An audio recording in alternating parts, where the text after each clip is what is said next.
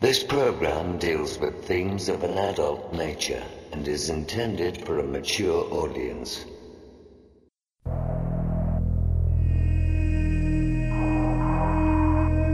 The very word secrecy is repugnant in a free and open society. And we are, as a people, inherently and historically opposed to secret societies, to secret oaths, and to secret proceedings.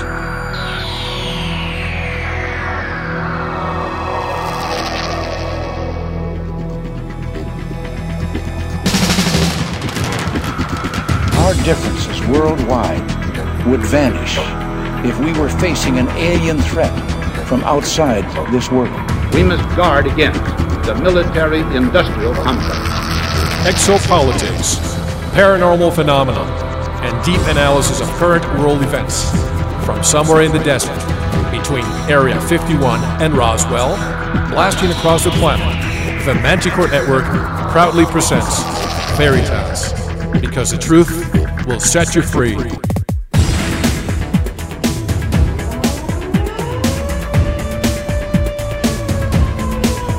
Headline edition, July 8, 1947. The Army Air Forces has announced that a flying disc has been found and is now in the possession of the Army. I'm as mad as hell, and I'm not going to take this anymore! The power they took from the people will return to the people. And so long as men die, liberty will never perish. Soldiers, don't fight for slavery, fight for liberty! The only thing we have to fear is fear itself. Sooner or later, though, you always have to wake up. Be skeptical, but don't close your mind.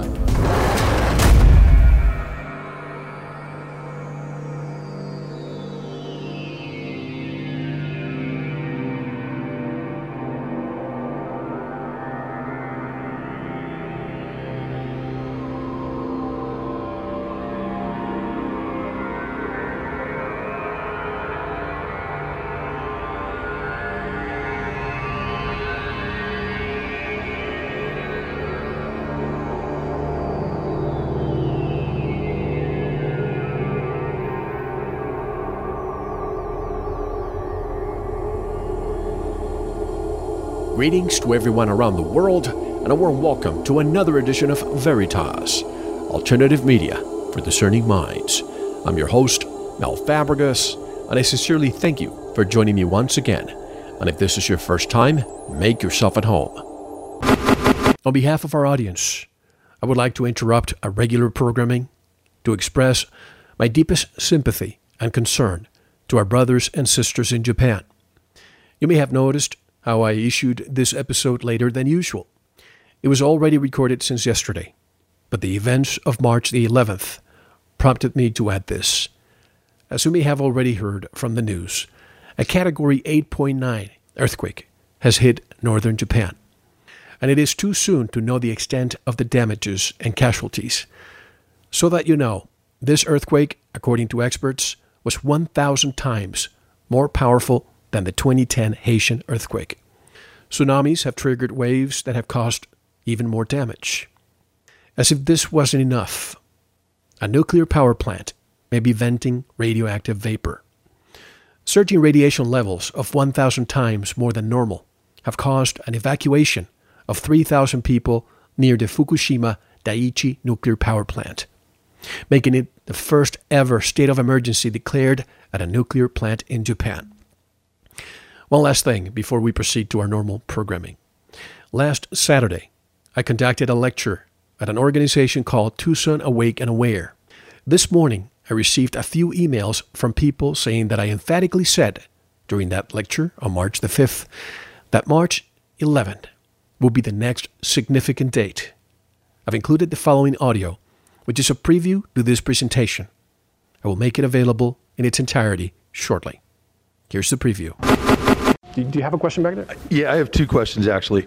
The first question I'd like to say is, what's your opinion of what's going to happen in, say, 2012 in this quote-unquote event that I would agree with you. If you read the Xerox document that's contained in Bill Cooper's book, he talks about the environment, and then ultimately the ultimate thing that's going to usher in the government is going to be a threat from outer space. What do you think that threat from outer space is going to be? What's your just instinctual opinion? Let me preface the question with another, with an answer. I think that if something's going to happen, it might be this year, 2011. I want to know if any of you, and if you don't, you're going to, what I'm about to tell you, you're going to do it from here on. Any of you look at your clock in your computer and always look when it's 11? Yeah. Even my wife, who doesn't listen to my show, we were talking in the kitchen the other day, and she looked, like she goes, oh my God. I looked at the dishwasher and it said 11 the moment I looked. I asked Stuart Swerdlow, one of my guests, what is up with this 11 all the time? And he said that it's part of the programming. 11 means a beginning for something. 9/11. What happened this year, in 1/11 of this year, it's when the Tunisian revolt started. Okay? What happened in 2/11? It's when Hosni Mubarak in Egypt left the country. And now it's a domino taking place. The next big date I hear, and I don't deal with predictions, folks, so don't quote me, but the next date is 3/11. Watch for that date. And the other one is 11/11 of this year, those dates. Now, to answer the question of what I think might happen, it's very unpredictable. These people, they have a script and they follow it. They're very, very patient. What happened to the economy in 2004 to 2008, that was all engineered. Just putting the interest rates so low, it's almost like giving a kid in a candy store all the stuff so they could come and eat it. But it was all engineered. During my communication with one of my friends in Japan, this person asked me what I thought of all of this. The first thing that came to mind was how the last prime minister stepped down when he was pushing legislation to expel the United States military from Japan. The U.S. military and Navy were ready to act immediately after the earthquake occurred. One piece of information that hasn't been made public in the last week is the resignation of its foreign minister. She also said that on Wednesday, she walked in Yokosuka near the Yokota base, and huge U.S. Navy ships were speeding up north. She says she even asked a friend if that was usual, as she lives there. She was also very surprised to see the ships leaving such a hurry. She says, so yes, now the United States will keep Japan, quote-unquote, safe forever. We can't discount any possibility. Our thoughts are with everyone in Japan. And now we return to our regular programming. I want to thank all our members for your loyalty and support. Without you, tonight's show would not have been possible. Tonight, we fulfill the wish by so many of you who have been requesting an interview with one of the Disclosure Project witnesses. After a long period in seclusion, literally, tonight's special guest is Dr. Carol Rosin. Dr. Rosin and her husband have been threatened and have even been the victims of physical violence for some time. Dr. Rosin and I have been in communication for quite some time, but it wasn't until after her appearance at the 2011 International UFO Congress that she decided to come forward with this interview. I am honored and privileged to have her on the show tonight. We'll discuss her life and what has transpired since her participation on Dr. Stephen Greer's Disclosure Project in 2001. We'll also discuss the Outer Space Security and Development Treaty of 2011, which is what Dr. von Braun had requested and instructed her to do when they met in 1974. For more information about that treaty, visit her website at peaceinspace.com. I had the pleasure of meeting Dr. Rosin at the International UFO Congress in Arizona, where I was able to capture this interview on video as well. You can also watch it by visiting our website, veritasshow.com, and clicking on the Veritas TV link. To listen or watch tonight's full interview and all our interviews, become a member. You'll receive instant access to all of our material. And remember, Veritas survives on your voluntary subscriptions only. So if you've been listening to the first segment of the show for some time, don't you think it's time to listen to the entire show and support our work? I hope you do. Remember, no sponsorship means no censorship. Just visit our website, veritasshow.com, click on the subscribe link, and take Veritas with you. And you can now download the latest show by the iTunes link. That simple. And if you're new to the show and are overwhelmed by the number of episodes, then purchase the 8GB metal case USB drive with seasons 1 or 2. They both come with bonus material that you won't get anywhere else. Go to the Veritas store for more information. Killing at least 49 soldiers. Thanks to surgery at the hospital for 6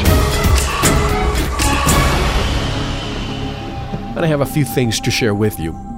First, I want to thank Marjorie for her invitation to the Tucson Awake and Aware meeting. I conducted a 3-hour lecture, and we discussed so many topics, and the questions were outstanding. I filmed the entire presentation, and I'll be uploading it in the near future. This is the first time I've ever filmed any of my presentations. Judging by the response from the audience, I think you're going to like it.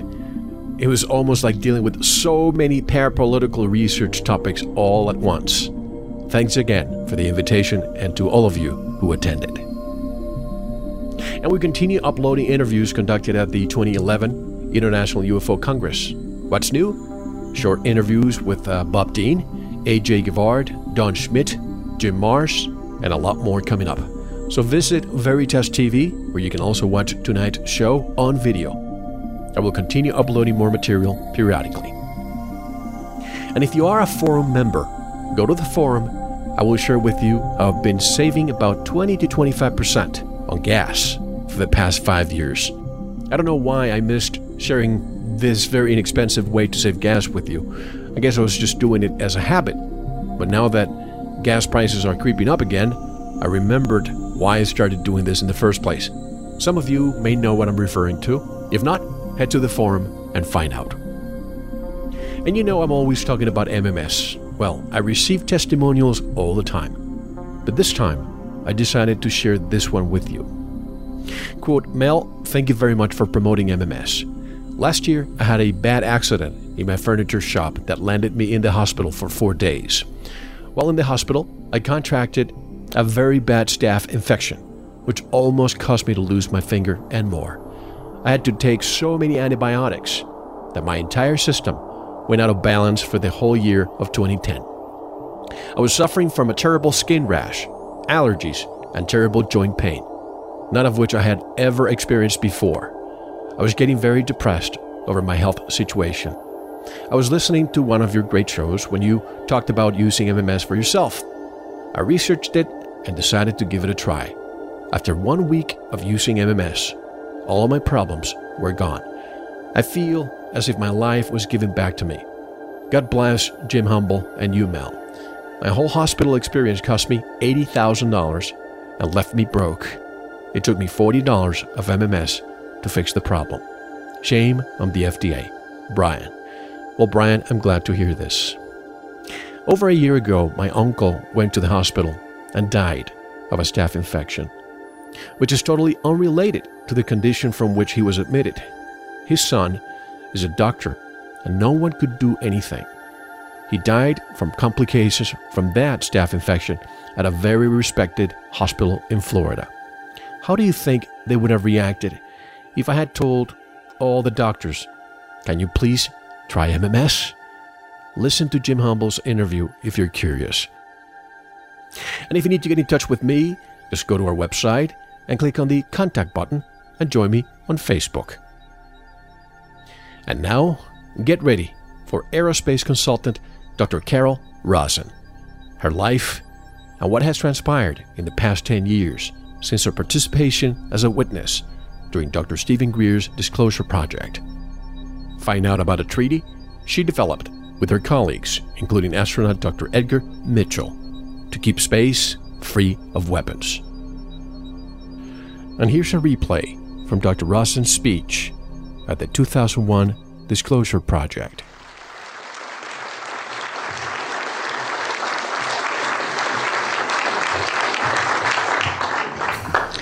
Good morning. My name is Carol Rosin. In 1974, After being a sixth grade school teacher, I was introduced to the late Dr. Wernher von Braun in the U.S., the father of rocketry. In my first meeting with him, during that first 3.5 hours, he said to me, "Carol, you will stop the weaponization of space." And I said, teachers don't stop until June. He said, "No, you have to understand, this is February, and we have to prevent the weaponization of space because there is a lie being told to everyone that the weaponization of space is now first being based upon the evil empire, the Russians. There are many enemies," he said, "against whom we're going to build this space-based weapon system. The first of whom was the Russians, which was existing at that time. Then there would be terrorists. Then there would be third world countries. Now we call them rogue nations or nations of concern. Then there would be asteroids." And then he would repeat to me over and over, "And the last card, the last card, the last card would be the extraterrestrial threat." Well, at the time, I kind of laughed when he said asteroids, and when he said extraterrestrials, I knew I wasn't going to deal with that subject. And now we hear on the news just today, this week, that they've slid in another enemy. Only this time we're going to protect our satellites. In other words, we have to have some reason to spend these trillions, to waste these dollars on a space-based weapon system, and they're all lies. This is a system, he told me, that would never protect anyone. Even back then, he talked about suitcase bombs. He talked about chemical, viral, bacterial, biological warfare, that these space-based weapons would never protect us against. And then he told me that, in fact, if you travel around the world, which I did after he died in 1977, I met with people in over 100 countries who were friends. They didn't want to build space-based weapons. I became a space and missile defense consultant. And I worked with people around the world. I became an advisor to the People's Republic of China. They don't want to build a space-based weapon system. And he told me back then that they didn't. He said, "Go to Russia. They're considered to be the enemy." I got on a plane by myself. When I got to Russia, I had a list of people that I had read out of the newspaper. Chernenko was in office then. He was the only one I didn't get a chance to meet. They introduced me to everyone when I got there. And when I got back, I said, "Oh my Lord, this man is telling the truth. There is no threat." And I've been waiting until this day for 27 years, and I'm expecting the spin to happen, because he also explained to me that as a military strategist, as a person who worked on the MX missile, which I did later, he said, "You will find that there is going to be a spin to find some enemy against whom we have to build space-based weapons." And now we should expect the spin, because he said part of the formula for the intelligence community is if they might have a weapon, then we have to consider that they do have these weapons. So now they do have these weapons, so now we have to build these weapon systems. And that's the formula, except that it's all based on a lie.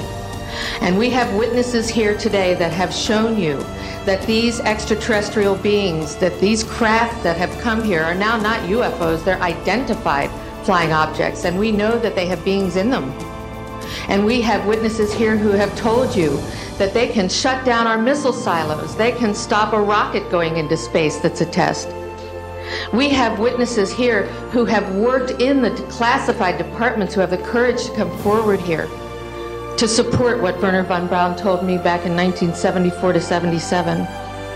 And I will testify before the Congress that when I founded the Institute for Security and Cooperation in Outer Space, which I shut down a few years ago because I didn't believe we had a chance with this huge, integrated around the world, complex weapon system, that we had any chance at all of transforming that war industry into a space industry that could provide benefits, like Dr. Greer has said, of global warming. We can end that situation of that problem. We can end the energy crisis. We can build now non-polluting technologies. Wernher von Braun used to tell me that we could have cars back then that drove around off the ground. He described this to me on beams so that we have no pollution on this planet. And we can solve the problems of the people that are urgent and potential, and the other animals and the other cultures on Earth and in space. And we can end the arms race without dislocating the industry jobs, without disrupting the economy, by transforming, Wernher von Braun told me, the war industry into a global cooperative space industry that will provide, he said, finally, more jobs and profits on this planet than during any hot or cold wartime, more products and services that can be applied directly to solving the problems of this planet, and we can have a whole planet now that lives in peace on Earth, with all the cultures on Earth, and with all the extraterrestrial cultures in space. And these are words that Wernher von Braun told me in 1974, and I will testify before the Congress under oath about everything I have said and more. Thank you.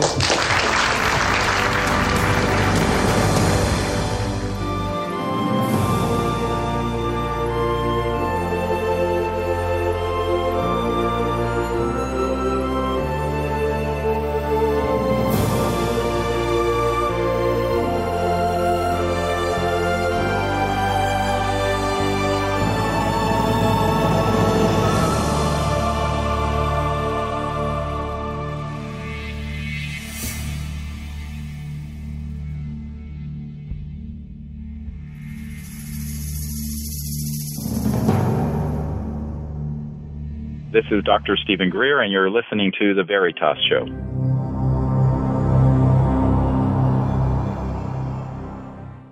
I'm Mel Fabregas from The Veritas Show, and this will be a very exclusive interview with somebody I've been in touch with for quite some time, and someone very, very important to all of us.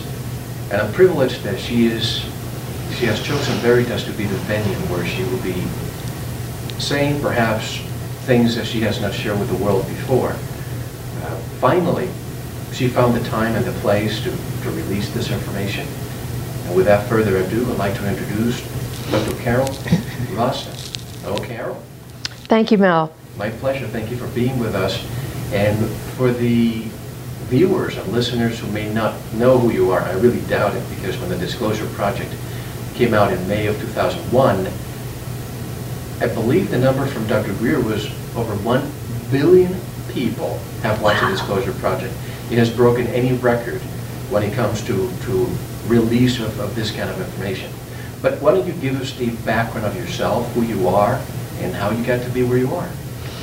Well, I sure didn't mean to be working in anything related to the off-planet culture UFO ET issue, but I now believe it's the most important issue of our time. And I think your show is one of the most important issues, and that's why I'm doing this exclusive with you. You've been projecting truth, and that's what I'm going to talk about and what this is about. And I've been hiding out for the last couple of years, which is why you haven't seen me. It's because of the threats. My husband and I have been lied to, lied about, betrayed, blackmailed, threatened. We've lost everything. We've had a really terrible experience, and it's mainly for the purpose of shutting people like us up from telling the truth. My husband was the one who introduced the Disclosure Project, and at the end he's the one who said, when a journalist asked Stephen he said if only one of these witnesses is telling a lie, then it discredits everybody. And my husband jumped up and said, no, if only one is telling the truth. And with millions of people involved in this issue now, of course, we are in touch, we're in contact. People have met and worked with extraterrestrial beings. And I've been working with a lot of people, which I'm going to talk about today, some incredible people that have put together the first treaty ever. And that's what I'm going to present to you, and I will tell you about my background too. But this treaty is what's really important. It's the Outer Space Security and Development Treaty of 2011. And this treaty has been co-authored, this first draft, by Dr. Edgar Mitchell, the sixth man on the moon, who founded the Institute of Noetic Sciences, the first astronaut, as you know, who's alive now, that's gone really public with the reality that we are in touch with the off-planet cultures. And amazing people. Dr. Scott Jones, who has worked in intelligence for years in the military-industrial complex revolving door game. He has now been working for peace, has his own website, and is doing amazing peace projects. What a long way these people have come, especially Scott, too, who helped draft this treaty. Commander Will Miller, who was the advisor to Stephen Greer in the Disclosure Project, the military advisor, and has advised many other people too. He works with Leslie Kean, who has a best-selling book out now, and just major people that he works with. And he's in Rotary Club, so he reaches a lot of civic organizations, people to do major activities for the planet. And a man named Abe Krieger, most people in our community don't know of him. He worked at Boeing on Strategic Defense Initiative contracts. He was an executive at Boeing. He's retired now. And he also helped draft this treaty. And a couple of others that went over it with us, including my husband, John Cipher, that I mentioned, this retired actor, who is, in fact, also a scholar and an editor. And he helped us edit this and work on the whole process of building this treaty. I just want to mention before I go into it that it is the first treaty ever to acknowledge the cosmic cultures. Its purpose is to ban space-based weapons, but it includes, as parties to the treaty, a very first, not only acknowledging the cosmic cultures as parties to the treaty, but the indigenous nations, which I especially feel, and we all do, have been left out of the process of decision-making on both a national and global scale all over the world. So this is very exciting, and it's all aimed at having people rise to a higher level than dealing with the mess that we're in on the planet. I think there's nobody that could really disagree with this treaty. People may be skeptical that it could get signed, but I know it can be. We were very close to getting one signed when we got infiltrated in Ecuador. That's another whole story I'll go into, by world leaders down there. But now we're going to go for something else. We're going to go for 9 world leaders to sign it. That's all we need to make this a legal UN treaty. So I will go into the details of that. But how did I get here? This is just a ridiculous story. I was a 6th grade school teacher. I was into child psychology. That's really what I'm best at, is working with children, which is probably why I was doing pretty well in the military-industrial complex. It's a very kind of low level sometimes, and not because people are too stupid, although I asked Ed Mitchell one time, what was I doing wrong that people were not supporting a bill and a treaty to ban weapons from space? Am I not articulating this well enough or what? And he said, no, actually, he said to me, I've been studying consciousness for all these decades, and the fact is the human species is stupid.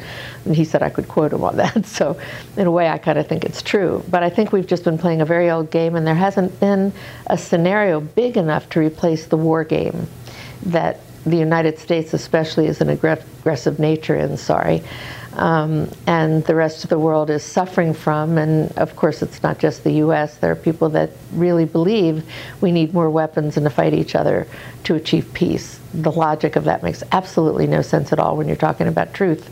But this is where we've been on this planet. So again, this treaty is designed to raise people above the conversation that's been going on the planet to a place that everybody can agree to. And I think it's the most exciting document I've ever seen, and I've been studying this work for so long. So from being a school teacher who launched her classroom into outer space, I've worked in a very low socioeconomic area in Arlandria, Virginia. And one day my students, who had really hurt another teacher, and they were really badly disturbed kids. A lot of them were going to detention centers for things they were doing. They were walking around with penknives, and this was back in the mid to late 60s that I started this school teaching. And these kids just wanted to leave Earth. They were, I said, how do you want to learn? I mean, this is what I have to teach you. And one of them said, let's get off of the planet. And I said, okay. So we set up our classroom like a spaceship. I'm working on this curriculum now for teachers, actually, because it's so much fun and it works. And we sat in our chairs and leaned back and started watching videos of the world. And the students were just enthralled that there were places outside of their community, that we could live with nature. We saw a lot of nature movies, a lot of movies about nutrition, and of course these are huge problems now, health, nutrition, nature. It's disappearing on this planet. So in those days, this was a vision, and the vision that we had to get off of Earth is what attracted Fairchild Industries. We set up a classroom that looked like a space habitat. In fact, when you walked, even if you were the principal and you walked in the room, you were decontaminated with a hairdryer because you were a UFO. And, I just realized it went all the way back to that. And so that's how our classroom was. And someone at Fairchild called. They were looking for a woman to be pushed up the corporate ranks of industry. These were the days of EEOC, equal opportunity. And they needed a woman. So I was just called up, and I thought, wow, what a great field trip this would be for my kids. I had only been in a chocolate bar factory and a beer factory on a field trip at that point. And I went there, and I met with these executives, and they took me in to meet Wernher von Braun, the father of rocketry, that we call him that in the United States anyway, and the German scientist. How did they find you? There was a newspaper article that went out, and it had a student with a stethoscope on someone's back, it should have been on the front, taking what was supposed to be the heartbeat. And the article title says, Students Studying on Spaceship Earth. And it failed to say that it was a classroom. It was ridiculous. And that's why I say this whole thing was ridiculous, actually. But the article didn't say it was a classroom, and teachers communicating with Fairchild, who was getting ready to launch a satellite called the ATS-6, the Application Technology Satellite, the sixth in a series. It was the largest satellite in existence at the time, and it was an educational satellite, and most of us never knew what a satellite was in those days. I mean, there weren't very many then. And so teachers were calling Fairchild saying, can I launch my class into space? Can I become a pen pal with the kids that went up into this classroom? And Fairchild actually called me saying, what are you telling people? You're in space and you're on a satellite? And I said, no, I didn't tell them anything. One of the parents sent somebody in from the media because they thought there was a fun unit for the local press, and it just went viral, this article. So teachers across the country started calling Fairchild, and that's why they called me, because they were seriously looking for a woman. Can you imagine a woman executive coming out of the sixth grade school teacher classroom? And that's how I ended up going up there. They wanted to interview me, and they said, would you come up? We'll tell you all about it. And I said, well, yeah, can I bring my kids one day? And they said, oh, sure, but come up and meet us first. And that I didn't know it was for an interview at first. And after I met two executives in a restaurant. This is what year? 74, early 74. And then they took me up to the company. And as they started to take me on a tour of Fairchild, somebody said, Werner's ready for her. And I didn't know he was there. At that time, he had become vice president of Fairchild Industries in the Space and Electronics Division. And so I was brought in for a few minutes meeting with him that lasted for, I'd say, about 2.5 hours. And he explained to me right at the beginning that he was dying of cancer. For those who don't know, if anybody out there doesn't know who Dr. Wernher von Braun was, he was the father of modern rocketry. Yes. Okay. In fact, he was in charge of the Apollo program that sent rockets to the moon. And he also is, I think, the greatest space visionary of our time. Many people have told me that I was very fortunate to work with him. Other people thought he was an evil Nazi, which he wasn't. I'll tell that reason why I've learned that too. And yes, he was just amazing. I mean, I sat down with him, and I knew he was a German, which to me meant Nazi, because my father, growing up, would never buy a German car. I mean, that's about as much as I knew. I was really naive about politics at the time and anything like this. But I couldn't talk when I met him. He was mesmerizing. His eyes were so intense. I mean, there's a man that thinks he might drop dead any minute. And he was very ill. He had tubes coming out of him, and he was scribbling, by the way, on a piece of paper the whole time we were talking. When you met him, he was already ill? Yes, oh yes. He had been given 3 to 6 weeks to live, and he was cleaning out his office. And that's what I was told when I went in to meet him. And while I was talking with him, first thing he said was, look, Carol, I couldn't teach 37 kids in a classroom any more than you could probably send rockets to the moon. So let's get over whatever it is, and let's just have a conversation here, because I have something very important to discuss with you. And then he started tapping on the desk, and he said, you will come to Fairchild, you will be here within 3 weeks, and you will not listen to the doctors. reports, if they say I'm going to die in 3 or 6 weeks or 10 weeks, whatever, I'm going to stay alive to teach you what the real game is that you've been doing in pretend in your classroom. And I remember saying something to him like, I'm coming to Fairchild, you mean to work? Yes, you'll be here in 3 weeks. And I said, no. This is February. Teachers don't quit until June, and then we go on vacation or we take courses. And he said, no. And then he started talking. And it was the most extraordinary meeting I've ever had. I mean, that anybody could ever have, really. When you have the man who sent rockets to the moon, and he started talking about Disney movies that he had produced with a vision to Mars and the Mars rover and going to the moon and all of that kind of thing to kind of interest me in the student part of it. He thought they would like these movies.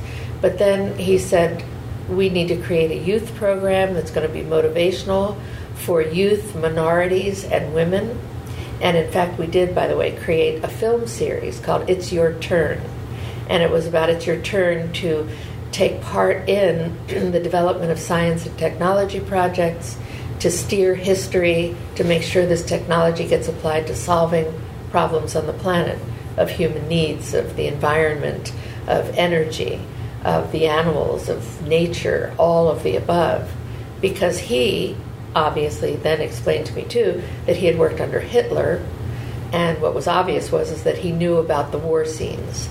And this was not what a rocket scientist ever wanted to work on. None of that team did. They were not warriors, but they had to have their jobs or they would have been bumped off and erased, or their families were threatened. I heard this whole story. So he did his job, and then as soon as they could, he helped plan the escape to get out of Peenemünde, out of Germany, working with Hitler. Some went to Russia of these scientists. Some came to the United States. And they, again, in the United States had to work on more weapons. So I heard this whole story while I was sitting there. And then, of course, over the next 3.5 years, I heard more bits and pieces of it. And what really was mind-blowing, though, was the vision that he had and that he implanted in me. Because although I was in a classroom that was a space habitat, supposedly, with learning centers that covered every subject area, we were growing alfalfa to show that you could grow food, and it was amazing in the classroom. What you can do in outer space is even more amazing, and that's where we are today. The decisions are being made, and it's an urgent situation about what we're going to do in space, how we're going to travel, who's going to get the information, what kind of technology is going to be put up there, and most important of all, is it going to be applied to expanding wars, or is it going to be for peaceful purposes? And so his whole vision was about building things like, and this is going to sound far out, especially to people who think we shouldn't even have technology, and in a way they're right, because we have so many problems on the planet. Why are we putting so much money into anything that isn't solving the problems directly? Except that now what I've learned is it takes space-age technology and information to solve those problems. But what he would talk about are things like, he'd start with a car. He'd say, do you realize that cars one day can ride on beams and they won't need electricity? In fact, you may not even need a car, and you'll be able to just travel on these beams and you'll be off the ground. And then he'd go into, and you could have a space elevator. I used to talk about space elevators and things like this, and people would start to look at me like I was landing about this point, that I had come here from some other place. But he'd say you could have space elevators to go up to your space hotel. And imagine what this hotel could be, because in the spa and in the hospital, the space hospital next door, as an astronaut, your body grows a half an inch to an inch because you have no gravity keeping you down. Imagine what that would do for bone diseases and arthritis. And then he'd go on, so you could build space hospitals, space schools, hotels, laboratories, industries, farms. You could learn all about new techniques for agriculture. And he'd get so excited about it that it excited me. I mean, this was a reality. Or you see what's happening on the planet, you see these wars. And then he warned me, and what I had said in the Disclosure Project was a summary of how we could keep identifying enemies, except that it was all based on a lie. They were not really enemies. We turned them into enemies because we are aggressively attacking them. Or notice the United States isn't fighting any wars on the United States land, right? So I started catching on to this war game and to the revolving door positions of these people. Here comes von Braun to the States. He thinks that he's going to be able to work on peaceful exploration of outer space like the rocket scientists all wanted to do. No, they got tied into another weapons program at first until he got to Apollo. And I started meeting people through him. He introduced me first to a Chamber of Commerce, and he said, because this is all about profits in one way or another, and I didn't even know what a Chamber of Commerce was at the time. Now suddenly I evolved into the position of being vice president of the Montgomery County Chamber of Commerce, which was the third largest in the country. On my table sat Pepsi, IBM, a lot of big companies. 7-Up, it was 7-Up, not Pepsi, just a bunch of different companies. And these people were about how to sell, how to market. It was all about public relations. And I learned a little bit about public relations actually from Timothy Leary, who it turns out was one of von Braun's friends. And back in the 60s, when I was a school teacher, somebody took me in to meet Timothy in the 60s, who put a little piece of paper on my tongue when he first met me. He said, someone who brought him in said, oh, this is a school teacher, Carol Rosin. And he said, oh, look at the cute little school teacher. And he put this little paper on your tongue. And I did, and 3 days later. What was that, LSD? LSD, after an enormous LSD trip, which was amazing because there were also some pretty well-known people in that house doing this. There were people outside running around naked with teepees and painted faces and flowers in their hair. It was an amazing scene.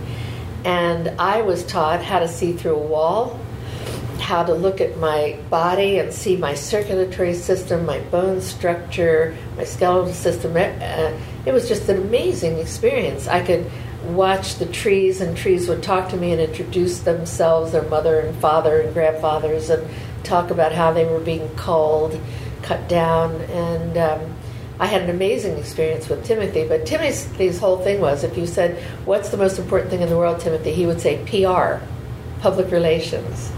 And von Braun, it turns out, was a public relations hound because he was trying to get the vision out of what could be versus what is and is going to be if we don't ban space-based weapons, if we don't outlaw them.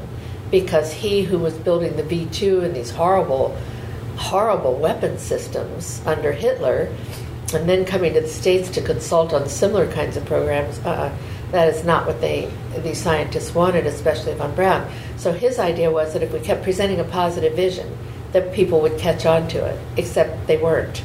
And now he was going to die. So his idea was, which he thought was very funny, was that he would hire me, that he would get the industry to hire me. I would come in and become an executive in the aerospace company, which needed a woman executive. And his idea was, he said to me, well, nobody is going to close the door on you. You're a woman, and they don't close. It's chivalry. So he said, this is who has to do it. It has to be you. You have to go out and present this vision. You have to prevent the weaponization of space, and you have to do it. This is what you have to do. And there was something about the way he said it with this intensity that the last thing I would ever wanted to do was, I didn't even know what an activist was start a movement. And after he died, I didn't know what to do, so I went to the United Nations because I thought, well, this is a peace group. This is an organization about world peace. So I went up to New York and I went to this huge library, and there were all these speeches and papers and books. It was unbelievable about peace. And I said to somebody, how come you haven't achieved peace here yet? All these people from different countries in these buildings. I mean, it's an amazing place. And somebody said to me, well, you know, we give these speeches, but nobody's listening. And I said, well, you have treaties. Yeah, there are 40,000 treaties right now, by the way, in the depository at the United Nations. And the largest research and development program of our time is what? The space-based weapons program. Only they don't call it that, of course. They say, oh, no, it's only ground-based, just, because it is, until they get it all into space. Or they'll say, oh, it's already in space, space-based weapons, so forget about it, you can't stop it. I mean, you get all these arguments. And the people at the UN are working on every issue, not just peace. They're working on the starving people, the sick people, the earth changes that are made. And I heard that there, from people at the UN, if this is true, there are 500 million orphans on the planet. Could that be? And people are still going out having babies? Sorry, this is just ridiculous to me too. And so I started, after von Braun died, to really get into this. And in the UN, I found an organization called the International Association of Educators for World Peace, IAEWP. And I called them. And it turned out Konrad Dannenberg, one of the German scientists that came here with von Braun from Peenemünde, is on their board. It's a rather scholarly board of academia types at that time. So now I go down to Huntsville to meet this board. And I walk in, and here comes Konrad Dannenberg, who knows that I'm there because I didn't know what hat to wear. I quit the industry in the war room. It's called this big conference room called the war room, when they had charts up on the wall where they were identifying the next enemies against whom they could possibly build space-based weapons. And in that meeting, I sat up and raised my hand, the only woman in the room, and said, could somebody tell me again why we're going to identify all these people as a possibility for building space-based weapons? Of course, they could see in the future that's where we're headed. They went over my question as though I had not asked it. I was invisible. And so I asked it again. And still, kind of nobody moved. And I asked it again. And at that point, I stood up and I said, consider this my 60-day resignation. I want pay. And I walked out. And that's when I went up to the UN. Because I could see there was no stopping it from that kind of question. So I went down. I became the National Chancellor of the United States for the International Association of Educators for Peace. I just called the man who founded it, Dr. Charles Murchea, before I came to this International UFO Congress of 2011 here in Phoenix. And this is February now, right? And he was still alive. Many of the people that I called before I came here had already passed on. And he started talking about all the projects they're doing for peace. They're just wonderful. And was very supportive, and he also read the treaty and said, we'll help promote that around the world.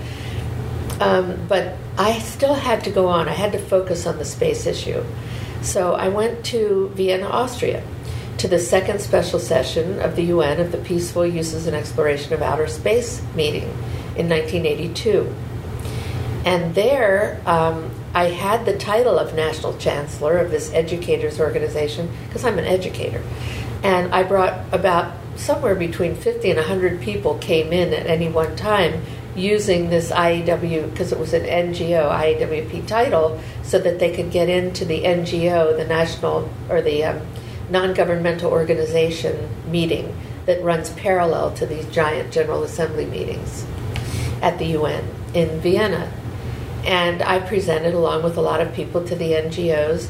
And it kind of started a movement of people talking about space weapons, space-based weapons that we need to ban. And I found one other very small organization that was kind of focused on that issue, but nobody wanted to do a bill or a treaty. They were mostly protesting it, which was good to do. But I ended up founding the Institute for Security and Cooperation in Outer Space. I needed a hat, so that I had a title, because everybody was so title-oriented then with letterheads, and so I did it. And suddenly I was in a building with a lady named Connie Van Praet, who became my partner in this, and she's now working at NASA. She has been for some time, in and out of NASA now because she has children. And she's been working on the Cosmonaut Organization and doing a lot of projects for them. And a guy named Tom Kremens came in. He was actually looking for the Union of Concerned Scientists, but we grabbed him and said, no, you need to stay with us, because he had written a report called Opening Pandora's Box about the space weapons program. And we started an institute with a secretary, a friend named Judy Schnidman, and then people started coming to want to work with us on trying to get a bill and a treaty introduced. A bill first, actually. And we had to go to a bigger building. We finally ended up on Logan Circle in a 3-story building that suddenly was filled with people. and we had to raise money for everybody, and we were cranking out reports on way ahead of our time on space junk, on space cooperation, on all the different weapon systems we could see that were ground-based, starting to build up to the war in space scenario, where it wouldn't be war in space, it would be war technology and aimed at war on Earth and aimed into space as well, which at that time we weren't dealing with the UFO issue. In fact, if anybody ever came in saying, I want to come and work here and I love the idea of UFOs and ETs and all, I would have said no, because I thought people were crazy until I got visited. And then until I met Stephen Greer, who got me involved in the Disclosure Project. Let's go back in chronology, if we could, for a moment. And just a quick parenthesis. Did Dr. von Braun, did he ever mention to you that Hitler may not have committed suicide after all? No, he didn't. The only thing we really talked about with Hitler was, and he would cry when he talked about it, is what they had to do for him. And he talked about things like when he saw the workers that he had to kind of be in charge of building these weapon systems. He would fight to get them free time and meals and try to get them to not have to be working like they were having to work overtime, like sometimes 12-hour days, he said. And he would work to try to protect them because he couldn't stand watching. And he would cry over the things like that he knew that he had to be involved in with Hitler. But we didn't talk about how he died or anything like that. I don't think he really cared at that point. I think he just really wanted to get out of there. And he helped plan the escape. People don't know this, but his scientist friends told me that von Braun would be hiding out, making VIP signs to put on their cars with magic markers to make them look official. Because if there was any ink smudged, one of them told me, they would get caught. And they were determined to drive out with their families if they had to put them in the trunk of their car. So these are the things they were working on for years to try to get out of there. And then, of course, finally they got to get out. By a paperclip? Yeah. Okay. That Project Paperclip? Yeah. Okay. And I don't know that they knew it had a name at the time. Mm-hmm. They were just trying to move and maneuver and decide, and I think Russia got much more of the scientists than we did. I remember him telling me about that, and it was a really hard decision where to go, what to do, but they were desperate. And they were smiling all the time because that's how we are in the aerospace. I have a picture of myself hugging an A-10 bomber airplane model, smiling, I'm laughing. I mean, it's kind of what you do as part of the game. It doesn't mean you're happy doing it, like a lot of people have said. That's just a joke that anybody would believe such a thing. Although, as my husband used to say to me, there are people who love blood and guts. That's why there's so many horror films. And people are attracted to the disasters like that. There are people that actually enjoy pulling the wings off of butterflies. I mean, and lightning bugs and hurting animals and things. I mean, that's how part of the human species is. It's a very, very low-level consciousness in this species. It's unfortunate, but if you go to Hollywood to try to finance a movie, unless it's flesh, blood, and if it leads, if it bleeds, it leads. If it's enlightenment, if it's something that's going to help humanity, they don't get funding. Very interesting way to put it. And that's the truth, too. I've been working with somebody lately who's one of the sons of the man who produced the Beatles. His name's Gregory Paul Martin, and I think it was George Martin who produced the Beatles. And he's working on a lot of different projects in Hollywood, one of which I've been consulting to for about 3 years, and I just met him in person. We've been doing it on the internet. And he's moved to Hollywood at the moment. And we've had this conversation because if this movie that he's producing about outer space has anything to do with really ugly weapon systems and disasters, I don't want any more part of it. That vision is so negative and it's so imprinted children. And now industries are, speaking of children, some of these industries are taking children, they're paying for this, lining them up in front of computers, and have them working on virtual war games. That's how they say they're teaching them about computers. I mean, this is horrifying. And it stretches right into these kids then going and producing these horrible movies that you just described now. And that's the vision that we've been supporting coming out of the movie industry a lot. People tend to turn the channel when it's a good program. I was part of something, I started the World Entrepreneur Association to study scams and opportunities because I was always looking for ways to raise money for my institute. And at that time, multi-level marketing was in, which I don't particularly like, and there are only about 5 companies that made it for a long term anyway. But one of them was the People's Network, and they had all motivational speakers that were great. And it folded. People were not watching the positive news, the positive. It's incredible. We've been absolutely programmed to this war machine and to being afraid, this fear factor. And it's a deadly fear factor. And it's now leading us into this technology that's mind control technology, that's psychotronic weapons that could, if they put these in space in geosynchronous orbits 22,300 miles above the Earth, in 3 spots in space, that technology hits what they call the footprint, hits the whole planet, and those beams can control how you think, how you act, whether you're sick, whether you're well, in a group, as an individual, control your mind, how you think, how you act, if you're sick, if you're well. I mean, this is dreadful. Yeah, we have the preponderance of cell towers and cell phones, which Yes. that's probably communicating, and those radio waves are affecting each and everyone's body. Everybody. And it's in the walls. And I'm one of those people who have what Von Braun called an aptitude for electronical devices. I've been in theaters or conferences where they can't get the technology to work, and I can walk up and actually see the circuits. And maybe it's from my old LSD days or something, or ketamine or one of these other things that I experimented with. But it does open your mind. And so I can sense sometimes the wires and the energy in a room or someone's specific energy. And I wonder sometimes, are they being controlled? Is that a mind control thing that happened to them? Is that why they're acting so crazy? Or is it just television? Is it the ego?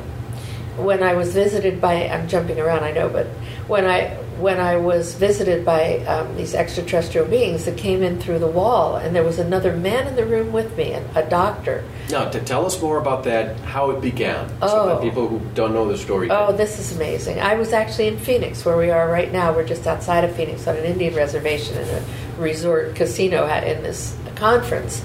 But I was in a hotel in Phoenix at the People's Network, this television multi-level marketing meeting. And I was given a room. I was also there to give a speech to some group about the space issue. So they had given me a very nice suite. And a man who had been trying to get a hold of me for a long time, several weeks. And I thought, well, gee, maybe he's a fan of my husband because he's calling me obnoxiously, and sometimes they want to meet an actor. And my husband is so not actor, he wouldn't play that fan role. And I finally said, look, if you really want to talk to me that badly, you'll have to come to Phoenix, Arizona. I'm giving a speech. It's not far from LA where you live. I can't believe I did this. But I wanted him to get away from my house. And he came to Phoenix. And we went out to dinner with some friends of ours who are teetotalers, so I know they didn't slip me a tab or anything. And we came back to the hotel. There were no rooms in the hotel.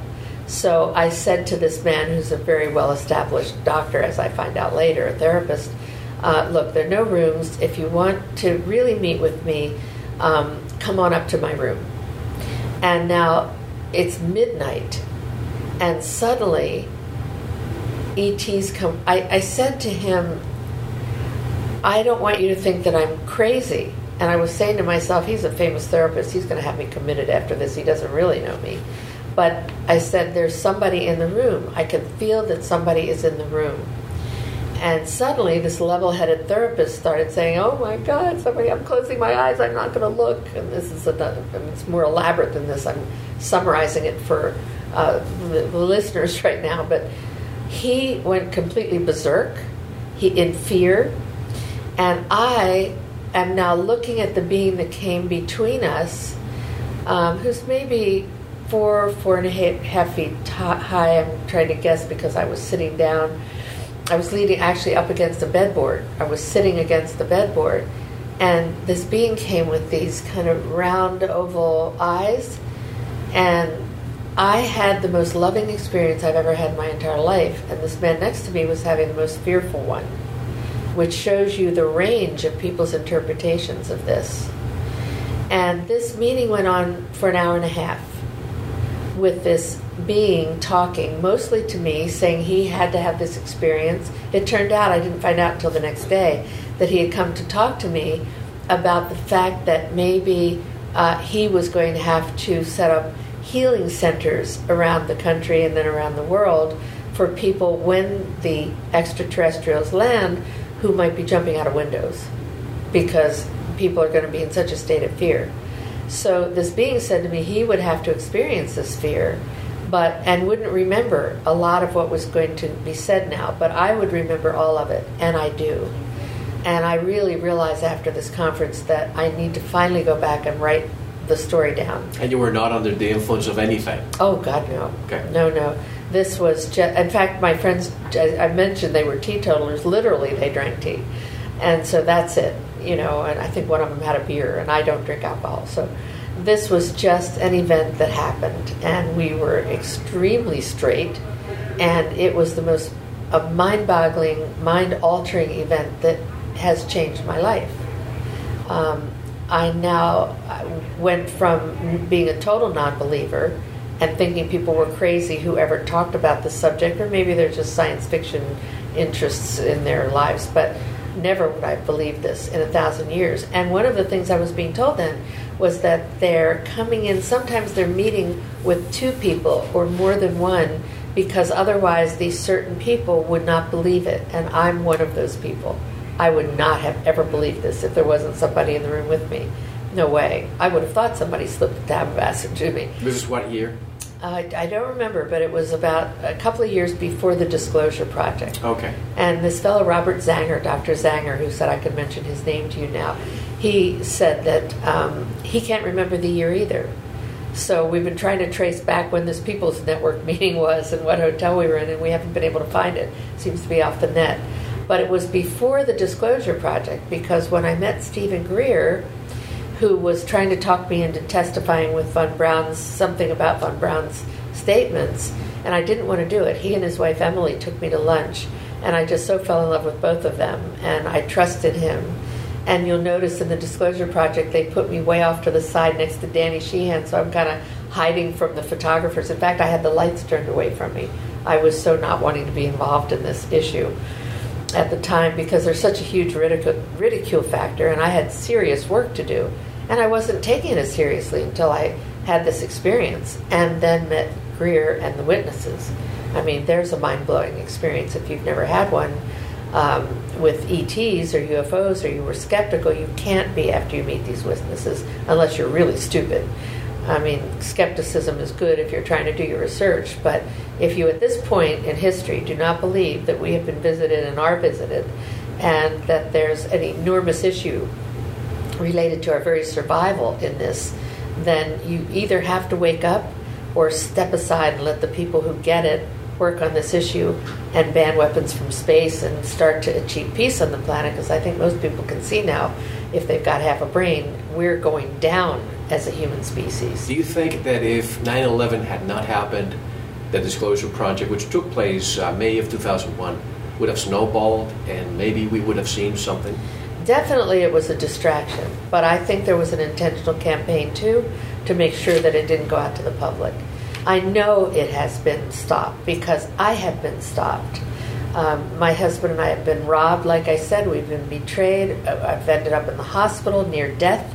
I had to leave Ecuador because the doctor said to John and me, we're amazed that this woman is alive in the morning, that she's waking up. And I had stayed in the hospital for several days trying to get my heartbeat down, which turned out it wasn't heart disease. It was from the stress of being attacked, and my chest got broken, my breasts got broken by somebody there. It was a dreadful experience, and a lot of this is based on trying to shut someone up. It's based on their jealousy, their greed, their ignorance, and I don't know whether they're paid off or they're mind controlled or they just have some vested interest. There's some vested interest in shutting truth tellers up. For those who are listening or watching, I want to be able for them to connect the dots and go back, first of all, so that people understand why is it that you and your husband have been threatened so much. What did you see? What did Von Braun tell you and showed you that is so important that the powers that be, or the powers that want to be, don't want you to talk about? Well, I think John being an actor, they certainly don't want an actor celebrity kind of viewpoint. And John's not a huge actor. He's not a Robert Redford famous, but he's got a huge following of people from Hill Street Blues or Major Dad, a lot of people from Broadway. He's done hundreds of guest starring roles. And they just don't want the people who have vested interests, from very easy ones like their jobs. They don't want to lose their job positions, to a vested interest of they're trying to sell their book or tape. I mean, it can be just a normal person that participates in these kind of hate actions, and they're jealous because they want to be a star and they think you're distracting attention from them. It can be very simple down to the people level, up to the military industrial lab, university, intelligence community, NASA and other space industries, governments, inexorably linked complex. Anybody within that structure that has a vested interest either in, again, their jobs, the profits that they have to bring home to put their kids through college, or that they have to bring into their company in order to keep their jobs and look good. Pardon me. To the fear factor, which I found a lot of in the military-industrial complex. Oh, they're coming to get us, the Iraqis, which is now. When I started, it was the Russians. Right. And it caused me to go to Russia by myself, the first woman to get off a plane by myself there, I understand, because I wanted to find out why they wanted to be the dirty communists. And then I found out that 1% of them were KGB communists. It was nothing that what we were taught. They thought we were all cowboys. When you start to go to these countries like I did, you realize that this is really a war game going on. And it's based on this very good question you asked, why is that happening? Why are people like us being shut up? In my case, I was the first woman executive in an aerospace industry. Edgar Mitchell and I wrote a book together. We very stupidly called it When Foxes Guard the Hen House, which means we're going to tell the truth about the Strategic Defense Initiative and what the lies are about that, how it got developed. These people are telling lies to us, and they don't want the truth to get out in this complex. It's based on lies. Weapons of mass destruction, did they find any? No. You'll still hear people say, yes, they found them, they were secret. But the people who are smart find out it's a lie. 9/11, the people that know about that know that was a lie. I mean, all you have to do is say, Building 7.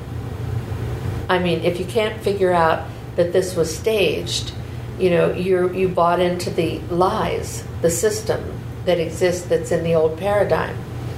So I believe that the real reason it's coming to the point that people like me are shut up, some people have been murdered for trying to tell the truth. We have lists of people, and you must have them, that come out as whistleblowers. And first, there's kind of a formula that I picked up on. First, they give you some sort of warning. Then, if you don't shut up, they threaten you. You can go to jail. You're subverted or destroyed. Yes. Or the third thing is you're literally destroyed. You can be killed. And I was almost killed. So what is it that I have of value? I don't think it's that much. It's just a simple truth. We have an opportunity to transform the entire war machine into a space machine, the entire war industry into a space industry, but without the mandate to weaponize space. To me, that is so non-threatening, but I don't think they get it yet, because I'm saying there's a role for the military in space. I'm not opposed to the military in space. The militarization of space has already happened, but there aren't weapons, and if there are, they can still be banned by this treaty, by the way. It's another whole story. But the fact of the matter is, they don't want to transform this industry. There are big bucks involved in this. Are we talking about Reagan's Star Wars? Yes. Well, he introduced it. Right. And General Daniel Graham introduced it to him. And I was on a road tour debate with General Graham.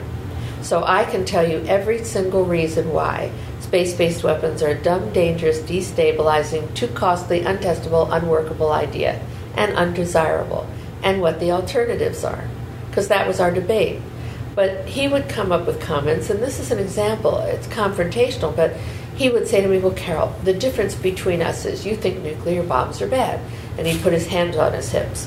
And he'd say, if you could walk 4.2 miles from the site of a nuclear blast, you could be safe if you hide behind a lilac bush. What? I mean, there's no logic to this.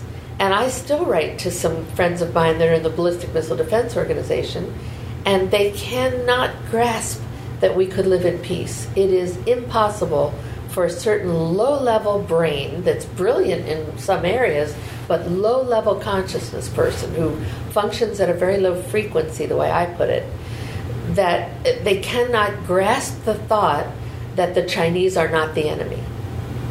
They could even go to China and hug some people, they'd still come back thinking they didn't trust them. It's a mindset. It's a warp in the human species in some people. Other people are just the opposite, maybe the opposite extreme even. They love everybody. I've kind of, from the betrayals and the hits on me, lately I've changed. I do love people, but I've learned, if I only learn 2 words in Ecuador, it's called discernment and due diligence. And I am no longer all-inclusive. Some people that I thought were my friends are not my friends. They've proven it. And my father, before the Buddhist vegetarian father I had, who committed suicide when I was in my 20s, and he was a humanitarian giving out Christmas baskets to the poor and rented the first houses to black people in sophisticated white neighborhoods.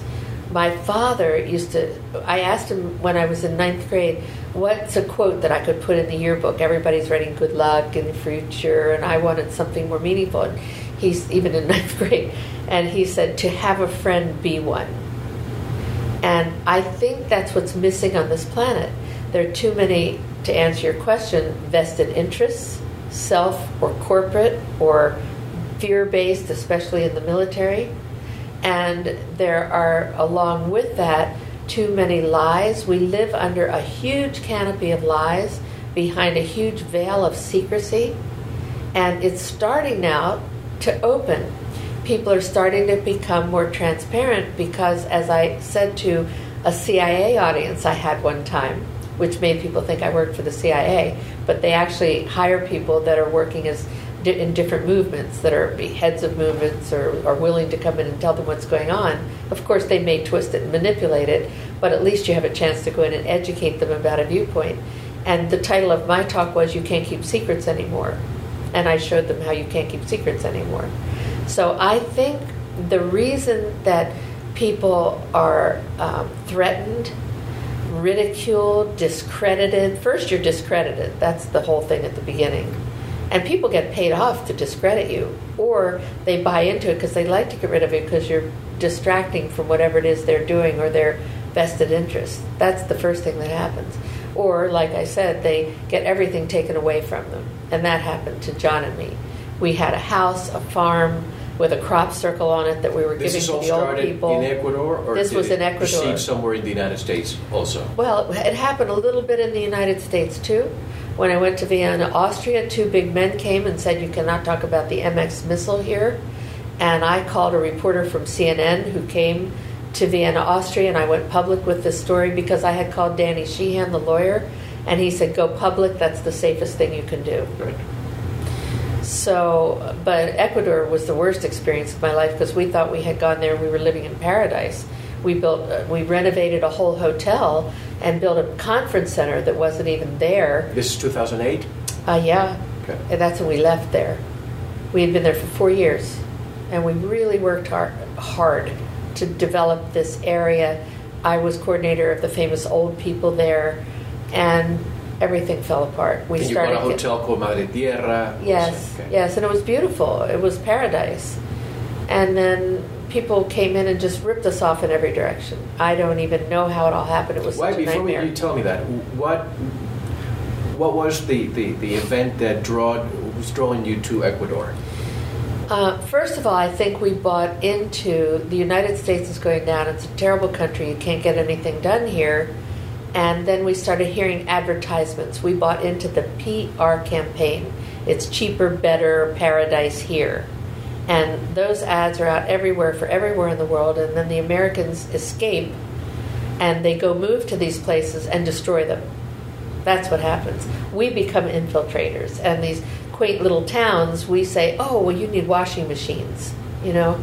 So we start bringing in our Humvees or whatever we bring in, and we start exporting their goods so that they start becoming more of an economy, capitalistic-based place, where before they were self-sustained, living off their gardens, having their dances and music and living happily, but they were starting to think in those places that it was better because they now get direct TV. They want to be like what it is in America. They don't get what happened to us in America that caused us Americans to move out and go to these quaint little places and then bring our dishwashers and cut off mountaintops and reroute their rivers and tear down their forests to build these eco-villages, sustainable villages, retreat centers. We're going to come in and gather all the intelligent people. What? We have changed those places, and I participated in that, and I'm really, really sorry I did it, because I watched people all over the world doing it. I thought it was a good thing, too.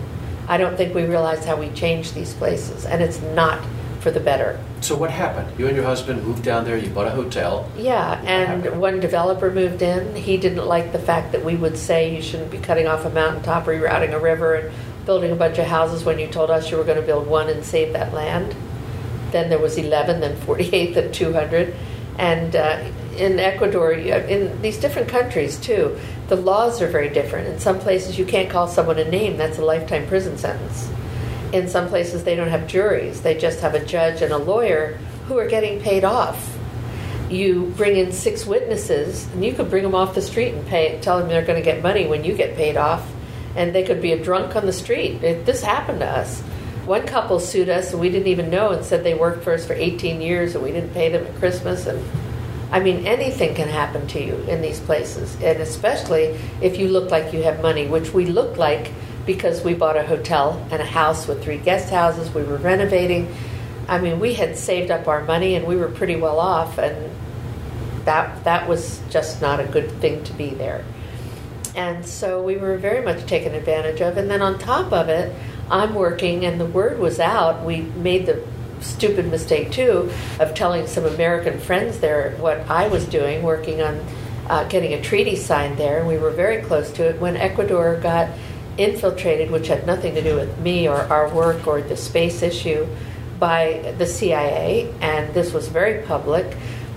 Correa's office the president of Ecuador's office got infiltrated. There was a border war in Colombia. It's a whole story. And he ended up firing his minister of defense, who was assigned to work with me to get the world leaders to come in to sign the treaty, and some of his top military guys.